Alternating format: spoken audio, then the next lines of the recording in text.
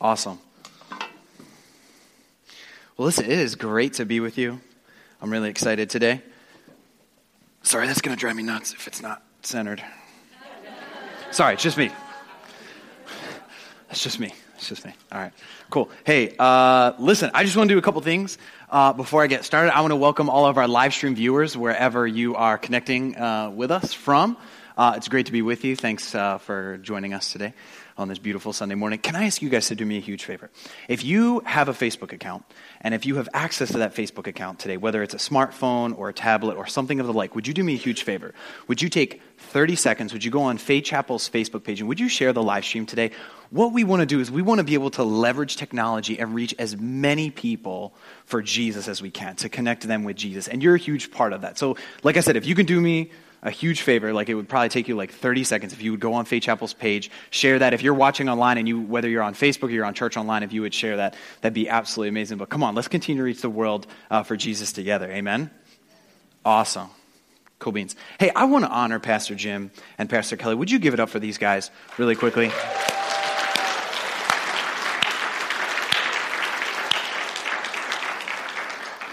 I love the look on their faces every time that we just honor them, because it's just really cool. I mean, I have to be honest with you, like words cannot even describe how passionate they are about our family and the amount of time and energy. I mean, they just pour out their hearts day in and day out for our Faith Chapel family, and they are worthy of honor. So we love you guys. Thank you so much for this opportunity. Pastor Jim and Pastor Kelly gave Sarah and I a shot almost 5 years ago, coming right out of college, hadn't even finished our degrees, and said, hey, we want you to minister to the students. And I'll tell you, we are forever grateful for the opportunity, not just to serve with you, but to be a part of this amazing Faith Chapel family. So I just want to honor you guys. Thank you so much. Listen, before I jump in, I just have one more thing. Today we are concluding our Stories That Change the World series. We've been looking at the stories that Jesus told, the parables, to be able to learn how they apply to our lives and how we can change the world through the lessons and the principles that Jesus taught through these stories. And next week, we're really excited. Next week, we're starting a brand new series called Lost and Found. I can't wait. We're going to take a fresh look at the story of the prodigal son, and then we're going to pull some elements out of the story and see how it pertains to our personal identity. So if you're coming on Sundays, invite your friends. If you're watching on live stream, fill your living room, fill your break room, whatever you got to do, get people in the room, get people connected, because next week, Lost and Found is going to be absolutely amazing. It's going to be good. All right, cool. Let's just take a minute and pray. Would you just close your eyes with me for 1 second? Let's just create some room for the Holy Spirit to move as we look at the word today. Father, we just bless your holy name. You're worthy, God. Holy Spirit, would you just move in our midst right now? We need you, Father. We want to walk out of this room different than when we came in, God. We want to be healed. We want to be refreshed. We want to be restored. We want to be renewed. Come, Holy Spirit, come. We need you, Father. We stand upon the promises in your word, God, where you say that where two or more are gathered, you're there in their midst. So we just bless your name, Father. Do whatever you want to do in this place today, Lord. Just come, Holy Spirit. Let's just wait for another 30 seconds. Just focus on Jesus in this moment. Father, we need you. We love you, Jesus. We love you, Lord. Jesus. Jesus. Jesus. As we were praying, I just felt the Holy Spirit lay on my heart. I don't want to ignore this moment. Don't worry, we'll get to the message, I promise you. But as we were just praying there for a second, I feel like there's a couple people in this room where you have something weighing on your heart so heavily. I don't know if it's stress, anxiety, it could be all the above. Maybe you've been having panic attacks, but because of something, not just the symptom, but something is causing you to be stressed or anxious, and it's really, really, really weighing on your heart. And God knows where you're at, and he sees you. And if that pertains to you today, if you just want to be free of that, okay? Because stress and anxiety is not what God gives you. That's not your inheritance. That's not a part of the resources and our inheritance as sons and daughters of God. If you're experiencing that today, our ministry team will be up here after service, but I would just ask you to be bold. I'm not going to ask you to raise your hand. I'm not going to embarrass you right now. That's not what we're about here. But if you feel, again, like there's something weighing on your heart so heavy, it doesn't matter if it seems insignificant to you, okay? God sees you, and he wants to give you peace. He wants to free you from that. He wants to take that weight off. So if that applies to you, please come up and see our ministry team after the service, because they would absolutely love to pray for you. Sound good? All right, cool. Come on, he is worthy. God is moving. Come on, he is so good. He is so good.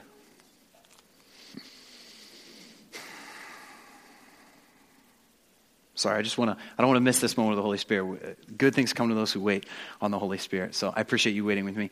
I appreciate you being patient because we're about the Holy Spirit's business. All right?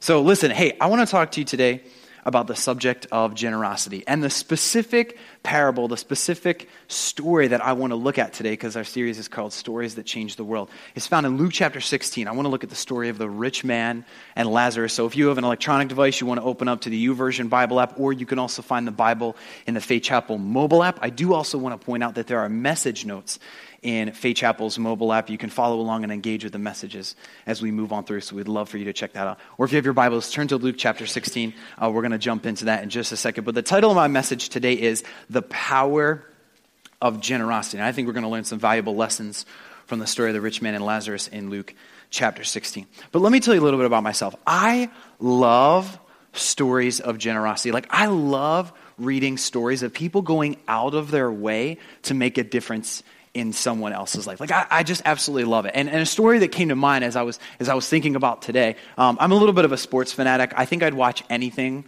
pertaining to sports. Sarah caught me one time watching curling, and she's like, "What are you doing?" I'd rather watch grass grow than watch curling, but I just find sports interesting. Like, I would watch cricket, even though those games are like a day and a half long. I just find it interesting. But as I'm scrolling through the ESPN app the other day, probably for my 40th time, like in the morning alone, I saw this really cool story. And there's a rookie quarterback for the Houston Texans team. His name is Deshaun Watson. He's an amazing player. But what struck me, and I mean, he is tearing it up right now. But what struck me about this story is that just after Hurricane Harvey hit Texas and hit Houston, he pledged one of his game checks. Like, he literally gave his paycheck, and he found 3 people in the Houston Texans organization that had literally lost everything as a result of the hurricane. And he said, you know what? I'm not even going to take this check. I'm going to give this check to them so that they can bounce back from losing everything to Hurricane Harvey. And man, that just struck a chord in me that a professional player, people that a lot of other people look up to, like a person that we look up to as a role model, said, you know what? I'm not even going to take my paycheck, but I'm going to give it to somebody else to give them peace of mind, to help restore some of their lives and bring a sense of normalcy back to their lives. Man, that just wrecked me. I just absolutely love that story. And as I was reading, I found another story about a couple who was from the Tampa St. Pete area, and they were evacuating from Florida ahead of Hurricane Irma. And they were traveling. I don't even know what their final destination was, but they were traveling through Tennessee. And they stopped in order to get some lunch on their way to their final destination. And as the story goes, when they stop and then they go to start their car again, their engine won't turn over. And I'm not lying. In the article, it said that literally every indicator on their car's dashboard came on. How many know of you, that just strikes fear in you? When your check engine light comes on, you're like, oh, Lord Jesus, just take me now. Can anybody relate? Come on. And so, I kid you not, the way that the woman is telling the story, she said, man, the check engine light came on, the oil pressure, the airbags, just the battery indicator came on, just everything. So they ask a gentleman who's parked next to them, hey, can you give us a jump start? And he gives them a jump start. Well, they don't even know this, but the gentleman that helped give them a jump start managed that restaurant that they were stopping at to eat. He had managed that restaurant for 23 years. So he is able to kind of bump them up in line because he guesses that they're evacuating ahead of Hurricane Irma. He gets them bumped up in line. They get a table quickly. They get to eat their food quickly. And then they enjoy their meal. This thing does not like me. You see this thing trying to jump right off my ear? I just want to make sure you can hear me. So they eat their food, and just as they're about to pay the bill, the waitress comes by, and she lays down an envelope on the table. And in the envelope, there's $200 cash. There's a voucher for free meals, and there's a note. And I want to read to you what the note said from this gentleman that had blessed them. He said, I'm saddened to see such devastation in this beautiful state, referencing Florida. I hope everything will turn out okay for you guys. Enclosed, please accept my gift to you in case you need to buy a battery for your car. Come on, that is awesome. Also, I enclosed meal tickets so you can come back to eat here. Good luck, and thanks for visiting my restaurant. I mean, just put yourself in the shoes of that couple, okay? They're evacuating to get away from Hurricane Irma. I mean, if I'm in their shoes, I'm thinking, I don't know what state my home is going to be, if it's even going to be there when I return. They were from the Tampa St. Pete area. Like, just imagine what's going through their head, thinking, man, if our home's not there, we got to rebuild it, we got to move somewhere else, we got to deal with all the insurance stuff. I mean, they're on their way to try and escape the hurricane, and then on top of that, they have car trouble. I mean, just imagine what's going through their head. And then this gentleman comes along, and through one act of generosity, I just imagine brought so much peace of mind to their situation. I mean, that just must have brightened their day. And as I'm reading the article closed out by saying that the woman, because this was a couple, she said, this act of generosity struck me so much. We weren't even in our hometown, and someone went out of their way to bless us as we're evacuating. She said, I'm going to make it a point to pay it forward from here on out. And that just, man, I love that story. And I love stories of generosity like this because it makes such a difference in people's lives. And here's what I want to look at as we look at the parable of the rich man and Lazarus in Luke chapter 16. If you take anything away from my message, here's the one thing that I want you to take away. So write this down, tweet it, put it on Facebook. Here's the one thing that I want you to take away, okay? Our approach to giving has the power to shape the future. The approach that we have to giving, the thought processes behind our giving, and how we go about giving has the power to shape the future. I mean, we look in that instance in that story, and that man displayed incredible generosity to this couple, and it impacted their future because she said, you know what, because of his act of generosity, I'm going to make sure to pay it forward in the future. So like I said, if we take one thing away from the message today, it's that our approach to giving has the power to shape the future. Let's read Luke chapter 16. We'll also have it up for you on the screen. I want to read Luke chapter 16. We'll start in verse 19. I'm going to be reading from the NIV. So, here we go. Verse 19, Luke chapter 16. There was a rich man who was dressed in purple and fine linen and lived in luxury every day. That's very important.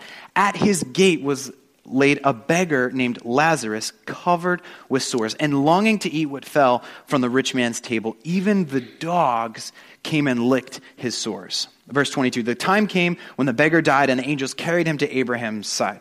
The rich man also died and was buried. Verse 23, in hell where he was in torment, the rich man, he looked up and saw Abraham far away with Lazarus by his side. So he called to him, Father Abraham, have pity on me and send Lazarus to dip the tip of his finger in water and cool my tongue, because I am in agony in this fire. But Abraham replied, Son, remember that in your lifetime you received good things while Lazarus received bad things.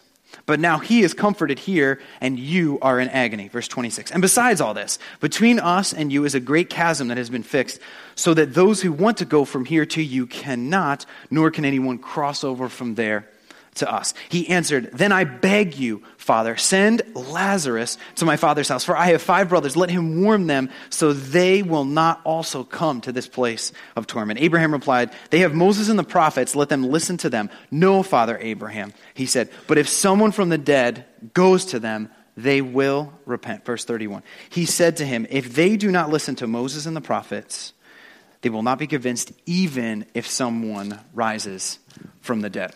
All right, there's a couple things that I want to point out about this passage as we kind of break it down. All right, so the first thing that I want to point out to you is that this rich man's approach to giving was very greedy. And because his approach to giving was greedy, it was, in a way, non-existent. Okay, so if I were to define greed, I would define greed this way. It's the selfish and intense desire for something, but it's always focused on self. Okay, so it kind of takes selfishness, being focused on self, to the next level. It's kind of like selfishness on steroids. And this man's approach to giving was greedy. Now, in that passage, it says that this beggar was at the rich man's gate. So I have to believe that this rich man, at very, very least, had a peripheral awareness that this man was, in essence, living outside of his house. Whether this rich man heard it from one of his staff or his servants or someone, or if this man, I would even bet that he'd seen Lazarus just by going in and out of his house. And he would know that this man is begging, and that also he has a pretty serious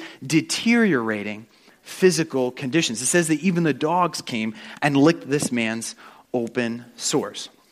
But we should ask ourselves this question. If the rich man's approach to giving was greed, then how exactly did it shape his future? Because that's what I want to look at today, is that the way that we approach giving It has the power to shape our future. Well, when we look at that passage, I'll just summarize a couple things really quickly. His greed shaped his future because he didn't care about anyone except himself. It robbed him. His greed robbed him of I would have to guess, daily opportunity to impact that man Lazarus. In fact, Jesus referenced the law and the prophets. When we go back to the law, when we look in the Old Testament, there was actually laws that the Jews were supposed to follow in order to help provide for people that were less fortunate than them, and Lazarus would be in that category. So this man's greed robbed him of not only being able to help this man, or he chose not to, but it also robbed him of the law that was right in front of him that he would have lived by. So his greed shaped his future, but it shaped the future of someone else because he didn't help someone that was right in front of him. Again, like I would guess, every single day he probably saw him. It robbed him of the opportunity to impact Lazarus. But his greed also detracted from him worshiping God. I mean, there's a reason that he's in hell and that he's calling off to Father Abraham far off. And then his greed, his approach to giving affected his brothers. Because I have to imagine that if he could turn back the clock and go back and reach his brothers, he probably would. But he's in hell and he's saying, Father Abraham, if you can just send someone to warn my brothers, they'll repent of their sins. And Jesus says, man, if they don't have the law and the prophets, what makes you think someone raising from the dead is going to make a difference? And what I think that Jesus is doing in this parable, in this story, is he's warning us of the very, very serious implications of greed, saying, listen, if our approach to giving or if our approach to life is greed, that intense and selfish desire just to focus on self, then we're going to miss out. And it's going to shape our future. And it's going to not just impact us, but it's going to impact the people around us, just like the rich man. And while Jesus warns us just specifically about greed in this story, he doesn't really talk about the other side of the coin, the other side of the approach to giving in this parable. I think that if we expand our search a little bit, if we expand our study a little bit into the life and even the body of teaching of Jesus, we see that there's more to this whole giving thing than just greed. So if greed focuses on self, if someone's approach to giving is just focused on greed and that affects themselves, then if we flip the script on the other side of the coin, we can say the opposite of greed is generosity. If someone's approach to giving is generosity, then it affects many, many people. It's not just focused on self, but if someone's approach to giving is generosity, then it impacts many, many, many people because it's focused on others. Here's how I would define generosity. This is my own definition, okay? This is not what Merriam-Webster has to say, but this is how I would define generosity. Generosity is being free and it's being ready to give. Let me put it this way. When I think of generosity, when I think of someone who is ready and who has the freedom to give, I think of runners in the Olympics, or I think of swimmers in the Olympics. You ever see them? They get on the blocks, which I don't have blocks here, but I'll just pretend, okay? So they get their feet in the blocks and they have the starting line right here, and they put their fingers right here, and the starter says ready, and they throw their butts up in the air, which I won't do. And then the starter fires the pistol, or they use an electronic version, and they're off. That's generosity. When I think of generosity in my mind, it's someone who's like, man, I just can't wait to give. I just can't wait to give someone, whether it's money or time or energy or advice. I just can't wait to bless them because they are ready and they are free to give. There's a freedom with their giving. They're not worried about the cost. They're not being controlled by, oh my gosh, how is this going to implicate the rest of the things? And I'm not just talking about finances. I'm talking about giving anything. We can give our time. We can give our energy. We could give our knowledge. When I think of generosity, I think, man, the person is not controlled by what it's going to cost. They're not afraid of the personal implications because they are ready. They understand that when I give, it's focused on others. And let me tell you what, when we're generous, it multiplies our influence. Generosity is like irresistible, like no strings attached. Genuine generosity is like, it's irresistible. I'll tell you, I've been on the receiving end of some, let me tell you, some irresistible generosity. There was a season in Sarah and my life where in the course of 18 months, we were given 2 sizable financial gifts. One of those gifts was specifically to pay off our student loans, and we place a very, very high value on education. We had some student loans that came with that. They were completely paid off. I think it was in the amount of close to $10,000. And then in that same amount of time, someone else gave us a gift and they said, hey, we want this to be a portion of your down payment for your mortgage for a future house. And we're just like completely blown away. We're like, what did we do? We didn't do it. And it's just people being generous, saying, you know what, we're ready and we're free to give because we understand that if we're going to be generous, it has to be focused on others. and not just us. And then in that same period of time, someone gave us a second vehicle, which then empowered us to even be more effective in ministry, with Sarah going over here and me going over here. And then we had a baby, and it was just absolutely awesome. But genuine, no strings attached generosity, it's irresistible because it multiplies our influence. I mean, generosity by nature has others at the forefront of the mind. Like, generosity is others first, me second. Now, I'm not saying take it to the extreme and never take care of yourself, because I don't think that's healthy. But let's look at a couple biblical examples. Zacchaeus, when he encounters Jesus, do I have that right? Yeah. When he encounters Jesus in Luke chapter 19, I just want to make sure I'm not telling you the wrong thing. He encounters Jesus, and then he's a tax collector. He decides to pay people back 4 times as much from the people that he stole from. He didn't just pay them back what he owed them, or what he stole from them rather, or with interest. He didn't just pay them back twice as much. He paid them back 4 times as much. 4 times. That's crazy. That is generosity. That has other people in mind. Let me give you an Old Testament example. Genesis 45. Joseph reveals himself to his brothers. I'll give you a little more context. So Joseph was bullied, made fun of, probably beaten up by his brothers, and then they disliked him so much they sold him into slavery. Imagine your family doing that. Sometimes we have rough family lives. Let's just put that in our situation into perspective. All right. So he ends up, over the course of several years, basically becoming the second in command of Egypt, which was a world power at the time. His brothers then end up coming to Egypt because there's a famine in the known world. And rather than repaying his brothers and treating them how they had treated him, he reveals himself to them and says, listen, I'm going to give you some of the best property. I'm going to provide for you. I'll tell you what, that is no strings attached generosity. Because Joseph, man, I'll tell you what, if I was in Joseph's shoes, I probably would have been greedy. I probably was like, man, I'm going to make them suffer for a little bit. Even if I was going to be generous in the end with them and give them the best land and provide food for them, I have to admit, I'm just being completely honest with you, I might have made them suffer just for a second before I was generous. But no, he didn't. He was generous. He said, you know what, I'm going to have others in mind. I'm going to put them first, and I'm going to provide for them, even though he had been through so much pain and so much hurt and so many trials leading up to that point. And if we look at the life of Jesus' life revolved around giving. It's undeniable. Let me read you this verse in Matthew chapter 20, verse 28. Check this out. Matthew 20, verse 28. Just as the Son of Man did not come to be served, this is talking about Jesus, but to serve, and gave his life as a ransom for many. So that literally says the very purpose that Jesus walked on this earth for was to be generous, was to give, because he gave his life as a ransom for many. He wasn't thinking about himself. He was thinking about all of us and saying, man, I want to be able to be that ransom for many, be able to wipe away their sin and their mistakes and reconnect mankind with God. Man, that's awesome. Jesus taught in Luke 6, he said, the measure you use will be measured back to you. So he's teaching there on generosity. He's saying, when you're generous, it's going to come back to you because you're not concerned about yourself. You're concerned about other people. I don't know if you've ever noticed this, but whenever we give, I just love giving. In fact, I've looked at some studies. It is scientifically proven that it is healthy for our brains. It's healthy for our bodies to do good things for other people. So it is literally scientifically proven that generosity is healthy for our physical bodies. That just absolutely blows my mind. But when I'm generous, it just gives you such a good feeling. And you don't even think about, man, is this person going to pay me back? Or, you just love being generous with people because it makes such a difference in their lives. But Jesus reassures us that when we're generous, it's going to come back to us. In John 3:16, it says, for God so loved the world that he gave his only son, that whoever believes in him will not perish but have eternal life. Jesus basically taught that generosity and love are inexplicably linked. You can't separate the two. You can't separate love and generosity. In fact, Jesus knew that generosity was so powerful that he set a new standard as it pertains to generosity. I want to read you these couple verses in Matthew chapter 5, verses 42 through 44. Check this out. Jesus said, give to the one who asks you, and do not turn away from the one that wants to borrow from you. You have heard it was said, love your neighbor and hate your enemy. But I tell you, love your enemies and pray for those who persecute you. I don't know about you. That's generosity at its best.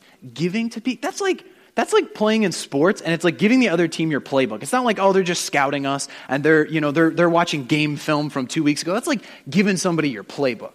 Jesus is saying, don't just love the people that love you and hate your enemies. Jesus is saying, show generosity to the people that there is like next to no chance or there is zero chance that they'll ever pay you back, because it's being ready and it's being free to give. And it doesn't matter like what those people have done. It doesn't matter what our enemies have done or have said, because Jesus taught in Luke 6, he says, if you're generous, it'll come back to you. And generosity and love are inexplicable, you know what I mean. They're linked. We can't separate them. So what better way to demonstrate love to our enemies than to be generous? Jesus he just set the bar. I love this verse.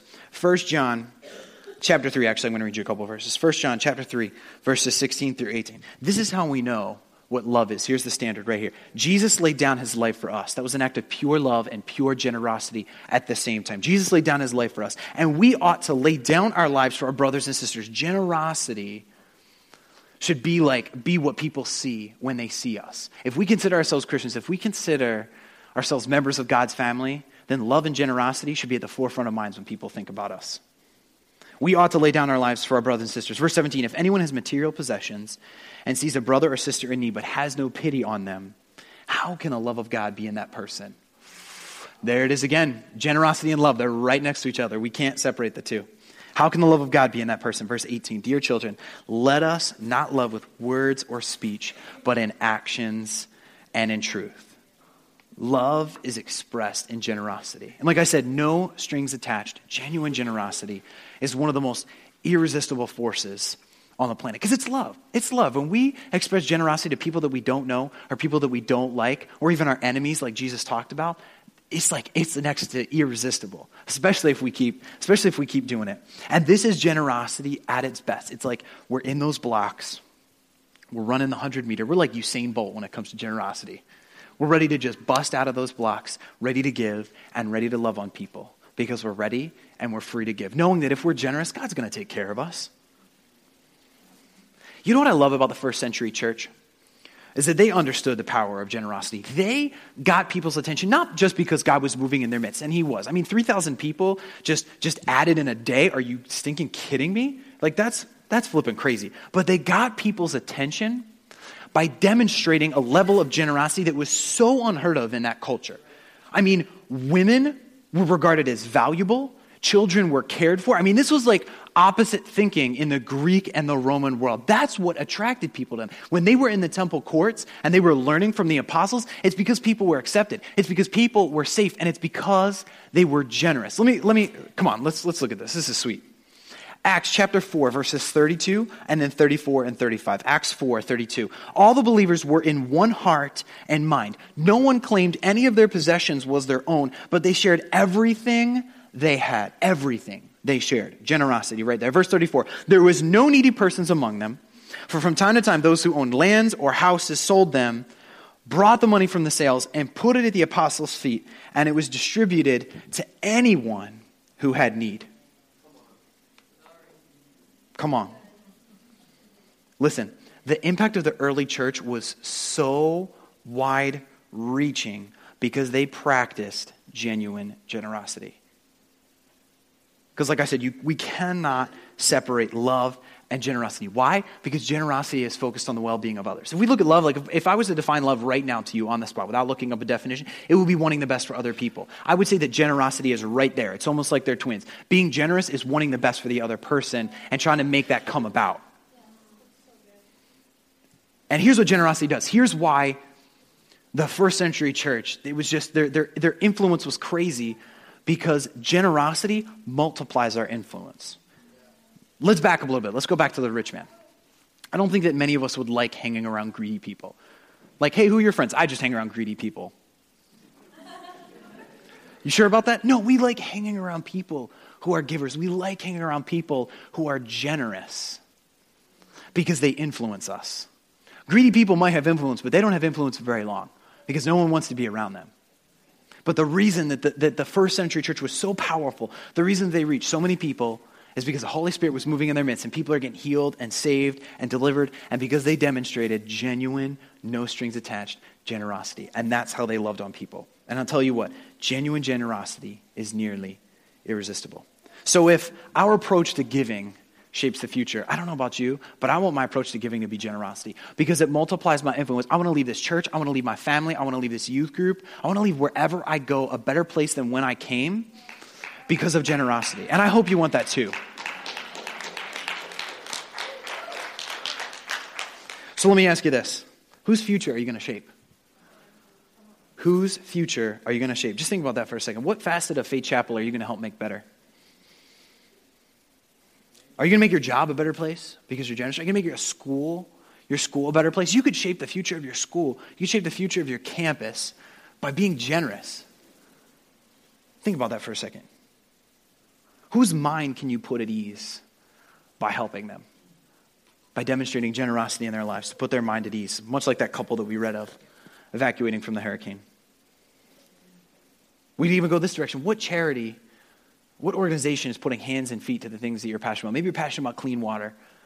You want to help people around the world get clean water. Maybe you want to eradicate hungry children. Come on, let's go after that. Whose future do you want to shape?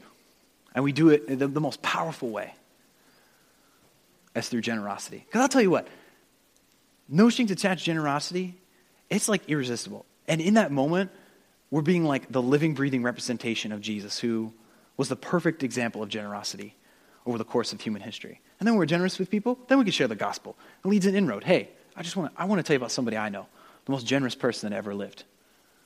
He loves me and he loves you too. So let me ask you this question. How can we give generously? How can we make our approach to giving one that is generous and therefore have the most positive effect on our future? I have 3 things for you. If you want to write this down, write this down.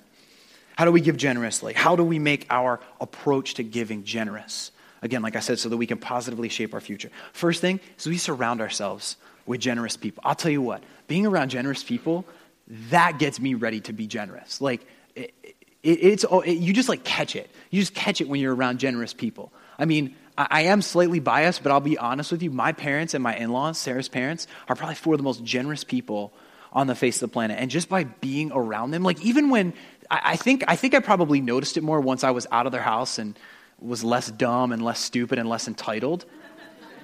I'm being serious. I'm being 100% serious, and I'm being funny. I think I appreciated their generosity so much more, and how they're like, man, we're not even living in their home. We're not even under their roof. And they're like, man, we're going to go out of our way to bless you and to be generous. But I learned from them. I learned from my parents. I learned from my in-laws. And when I'm around them and I see them be generous, Sarah's parents have been in ministry for 30 plus years, and I see them be generous in ministry, and I just see my parents be generous, like to my family, my extended family. I'm like, I can't wait to be generous. Like, you just want to go out and you just want to love on everyone that you see and just be generous. If we're going to be generous, we need to surround ourselves with generous people because we catch what they have and we learn from what they've learned. Okay, so if we're going to be generous, we need to surround ourselves with generous people. And then here's another point. Start small and build your way up from there. I heard someone put it this way. Start with a 5-minute favor. Do something that you start small, but it's still significant. But do something small that provides large value for someone else. Maybe you just leave someone a note. Maybe you send them an email or just call them really quick on your way to work. Be like, hey, I'm thinking about you. I'm praying for you.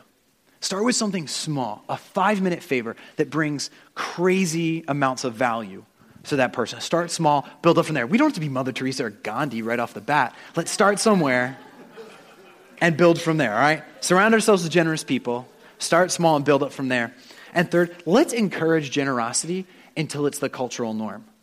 Whoever we're around, okay? So just like we're going to surround ourselves with generous people, let's surround ourselves with people that we can then impart what we've learned about generosity. Come on, let's teach generosity. We are the group that is the most generous group on the face of the planet as the local church. Not just Faith Chapel, but as the family of God. We are the most generous group of people on the face of the planet. Start by surrounding ourselves with generous people. Start small, build up from there. Try a 5-minute favor. Try a 5-minute favor. I challenge you. Try and do something small for someone that's going to bring a lot of value for them before the day is over, okay? And it might not just like drop in front of you. You might have to think about it. But come on, let's start small, build up from there. And then third, let's encourage generosity until it's the cultural norm. Would you stand with me?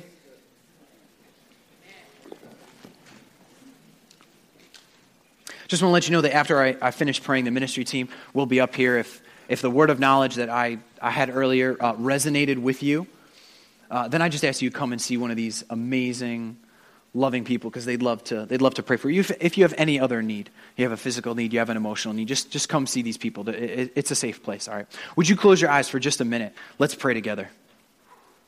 Actually, you know what? We're going to do a declaration, so just repeat after me because we're going to declare the truth, and then I'm going to pray for you, okay? All right, you ready for this? All right.